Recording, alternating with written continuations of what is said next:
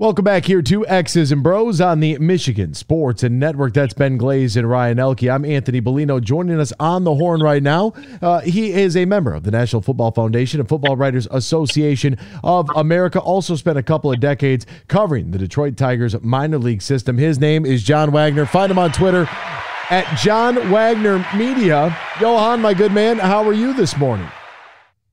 Anthony, I am a little slice of heaven. How are you and your listeners this morning?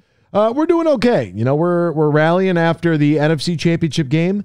Did not go the Detroit way, and then we've had Ben Johnson decides he wants to come back. He wants to stay in Detroit. Job's not done. That type of deal. So most people, I think, right now for the time being, are feeling pretty good about life and about things for the most part. I would think. I hope.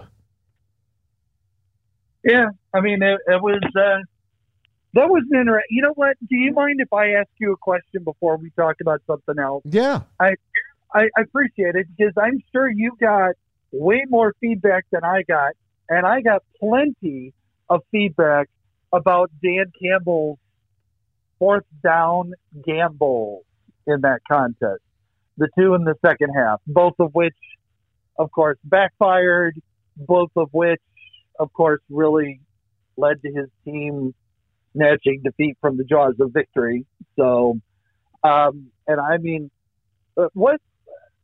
how did your listeners, how did people react to people criticizing the decisions?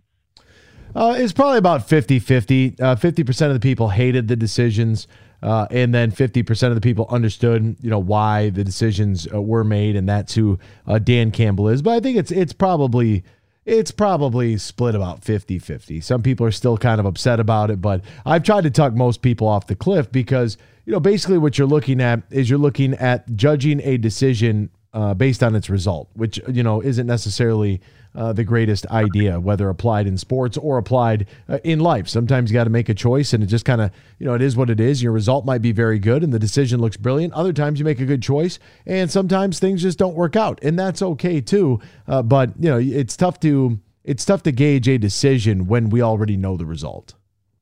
Sure, and it was funny because my initial reaction was to a tweet, and I'm sure you and your listeners will be shocked to know I got involved in not fisticuffs, but verbal fisticuffs on Twitter regarding those decisions. And what got lost in all of the back and forth after that was that my original reaction was to a tweet that said that fourth down decision will be one that Lion fans will never forget. And I'm like, dude, that I disagree with violently because Lions fans know that's what you're getting with Dan Campbell. They know that. They've seen how aggressive he's been, and not just this year. That's how this guy rolls. And I mean, you hate those decisions all you want. And I got to be honest, and I've even written this. The second time that they went for it on fourth down, could have kicked the field goal to tie the game, didn't like that one at all. I mean, I would have gone against the book there, and I know that's how he rolls. But that's my point. We know how this dude rolls. We know what this guy's going to do. Lions fans, if they are smart, if they are watching, if they are aware, they know that's part of the deal. I mean, heck, there are going to be 3 or 4 or 5 plays that I'll remember from that game way more than I will for those decisions to go for it on fourth down, including on the first fourth down play when the receiver dropped the pass he's got to catch. That first ball had to be caught. Yeah. It was there. The play was made and should have been made by him and wasn't. And the second fourth down really felt like he was chasing the points there. He was trying. He's like, okay, we missed out on the 3. We could tie here. We could take a lead by 3, potentially 4. Doing all the math in your head. I get it. Yeah. I don't really, people are like, oh, the analytics. I don't think analytics play a role in this at all. And to be honest with you, I'm a take the points guy. Like I believe in you have a kicker on your team. He should be able to make that kick, but I understand why Dan Campbell went for it on 4th and 2. But, for me personally, yeah, I'm putting a field goal on the board, especially in the playoffs. Points and possessions are so few and far in between, especially when the game gets tighter like that, I think if you could put the points on the board with the field goal, you kick off. The kickoff's probably going to be a touchback more often than not. You're going to make them drive the length of the field, or at least 80 yards. They're going to have to eat some clock. Like, I just think long term it works out better for you, but I'm not mad at him for going for it, because if Josh Reynolds catches that pass, we're probably talking about what we're going to do with ourselves for the next 2 weeks waiting for the Super Bowl. Yeah, and that was the other part that kind of bothered me. The Reynolds had to catch that ball. But then after that, the 49ers went right down and scored. Well, yeah, they did, because of the ball that should have been intercepted bouncing off a guy's helmet into the receiver's hands. I mean, that's absurd. That's absurd. And I wonder about the flag. That is your reason to say, man, I don't like that decision because they went right down the field and scored. No, they didn't. They got a lucky bounce. Gee, many. And on a play that had to be made by a DB. But you know what? I'm sorry. You're saving me a little bit of time with my therapist. Now he and I don't have to talk about that. We could talk about other things. I thought I was your therapist. If you don't mind, can I just I want to put a closure on this. My original response was, is this something that Lions fans are going to carry for the rest of their lives? From that game, no. To me, it's going to be the ball that should have been intercepted bouncing off the defensive back's helmet into the hands of the other team's receiver.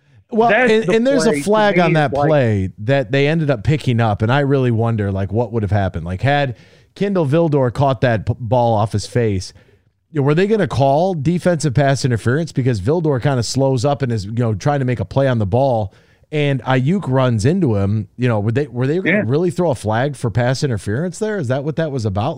So even if he doesn't catch the ball, it might be a spot foul. They might be looking at 1st and goal, but regardless, I mean, there's plenty of things. It's a game of inches, right? Firsker stepping out of bounds when he had a chance, to get into the end zone, the tight end who, let's face it, we were short on tight ends. It is what it is. Brock Wright broke his forearm. James Mitchell broke his hand. We picked up Zach Ertz.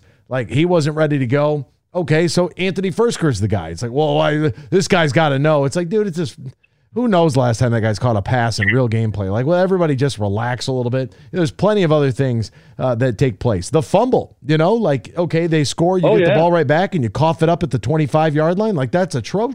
What are you going to do? Yeah, yeah. And to try and close it for us, that was the issue I had. If Lions fans are remembering the 4th down calls, I think you've missed the game. I'm remembering the playoff, the ball should be intercepted, the fumble that gives them another quick score. I mean, a quick score. It was the first play on that drive, was it not? The fumble. Yeah. Yep. Yeah. So I mean, that's a bang score. That's how you lose a 17-point lead. But it's no longer football season, is it?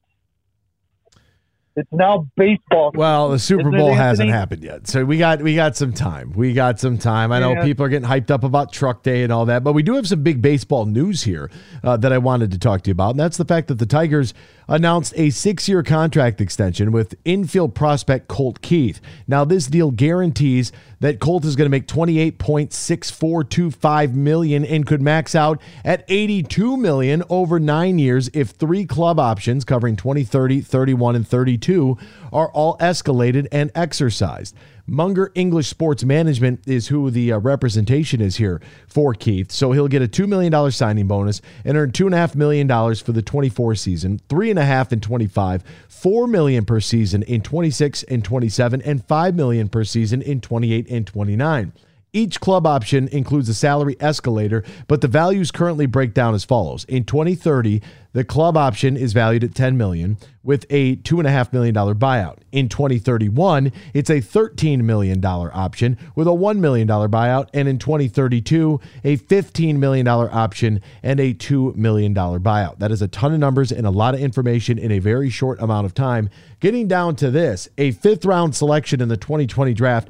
Keith is 22 years old. He's climbing the minor leagues rapidly. Was this shocking to you to see such a long-term, not only in years, but also financial commitment to Colt Keith, who we haven't seen play a single minute of Major League Baseball? Well, first of all, just promise me there's not going to be a quiz on those numbers afterwards, right? It's a lot. Quiz? It's a lot. No quiz. Great. Thank you. Okay. Well, to answer your question as turn-codedly and as double-handedly as I can, yes and no. I mean, this was not a guy well, let me back up for a second. There's a little bit of history behind these contracts to young players. And the idea is to get them to commit to your team beyond those 6 years of free agency, because by the time some of these elite players have been in your system for 6 years, they are reaching max value at a very young age, 26, 27, 28, and they're going to get massive salaries that teams are wanting to avoid. The example here, the poster child for this is Bryce Harper. Okay, followed closely by Manny Machado. Actually, they're probably the co-poster children for this. They came up at a very young age. Very quickly, we realized that they were uber talents. And by the time they're 26, 27, 28, they're going to get contract offers in the $25, $30 million a year stratosphere. And teams like Baltimore and Washington weren't willing to pay them. So they went and signed with the teams and the limited number of teams that do have that kind of money.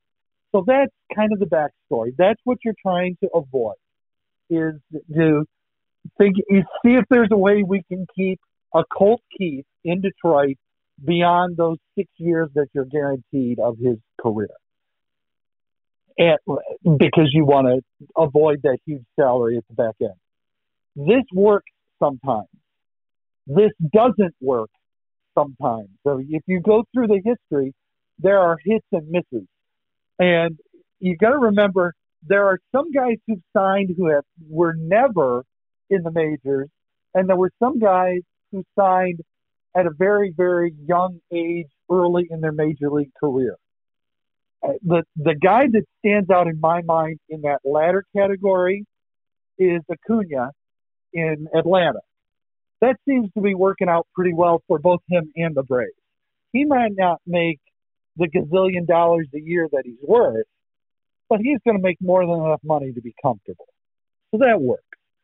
But let me kind of rip through a couple of names of guys who have big contracts like this. In fact, there are only 3 players, to my knowledge, that have signed a contract with a major league team for multiple years and huge money that have received or will receive more money than Colt Keith. Let me see if you've heard a couple of these names before. The number 3 on this list is Eloy Jimenez, who signed with the White Sox in 2019, 6 years, $43 million. How's that working out for the White Sox? Not terrible. Not terrible at all. Not terrible. I mean, he's been fighting some injuries, but, he had a big year in 2020. He's young. He's clearly talented. Even if they couldn't sign him he may not get $30 million a year, but he's going to get paid if he becomes a free agent. Number 2 on this list is another White Sox player, Luis Roberts. How did that work out for both he and the White Sox? Well, I mean, you're talking about a guy who was a Silver Slugger, a Gold Glover, an All-Star, had a 5 WAR last year, hit the, his batting average was 264, hit 38 home runs. Like that, I don't hate that either. No, that's a great deal. And while he got a lot of money when he signed. If my numbers in front of me are correct, he got $50 million over 6 years, signed before 2020. So there's still a couple of years on that contract. Yes. But my point is, 6 years, $50 million, and again, I'm not figuring out escalators and stuff like that. He's getting less than $10 million a year, and it's worked out for him. Since it's only 6 years, he's still got some career in front of him. Those are the kinds of deals that you're hoping for. Now, it doesn't always work out that way. The guy I'll never forget was a guy who signed back in the day by the Astros. His name was John Singleton. He was a first baseman. They gave him $10 million for 5 years. And remember, this is now a decade ago. All right. The problem was he never figured it out in the majors.